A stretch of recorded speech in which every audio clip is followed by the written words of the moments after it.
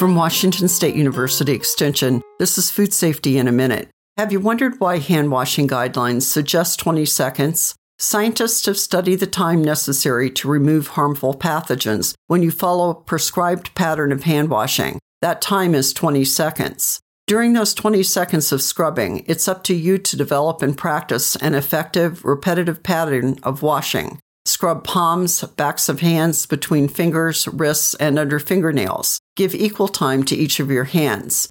People tend to do a better job washing their non-dominant hand. Right-handers do a better job washing their left hands, and vice versa.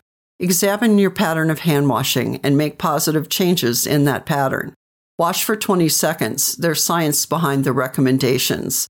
This is Susie Craig from Washington State University Extension, Food Safety in a Minute.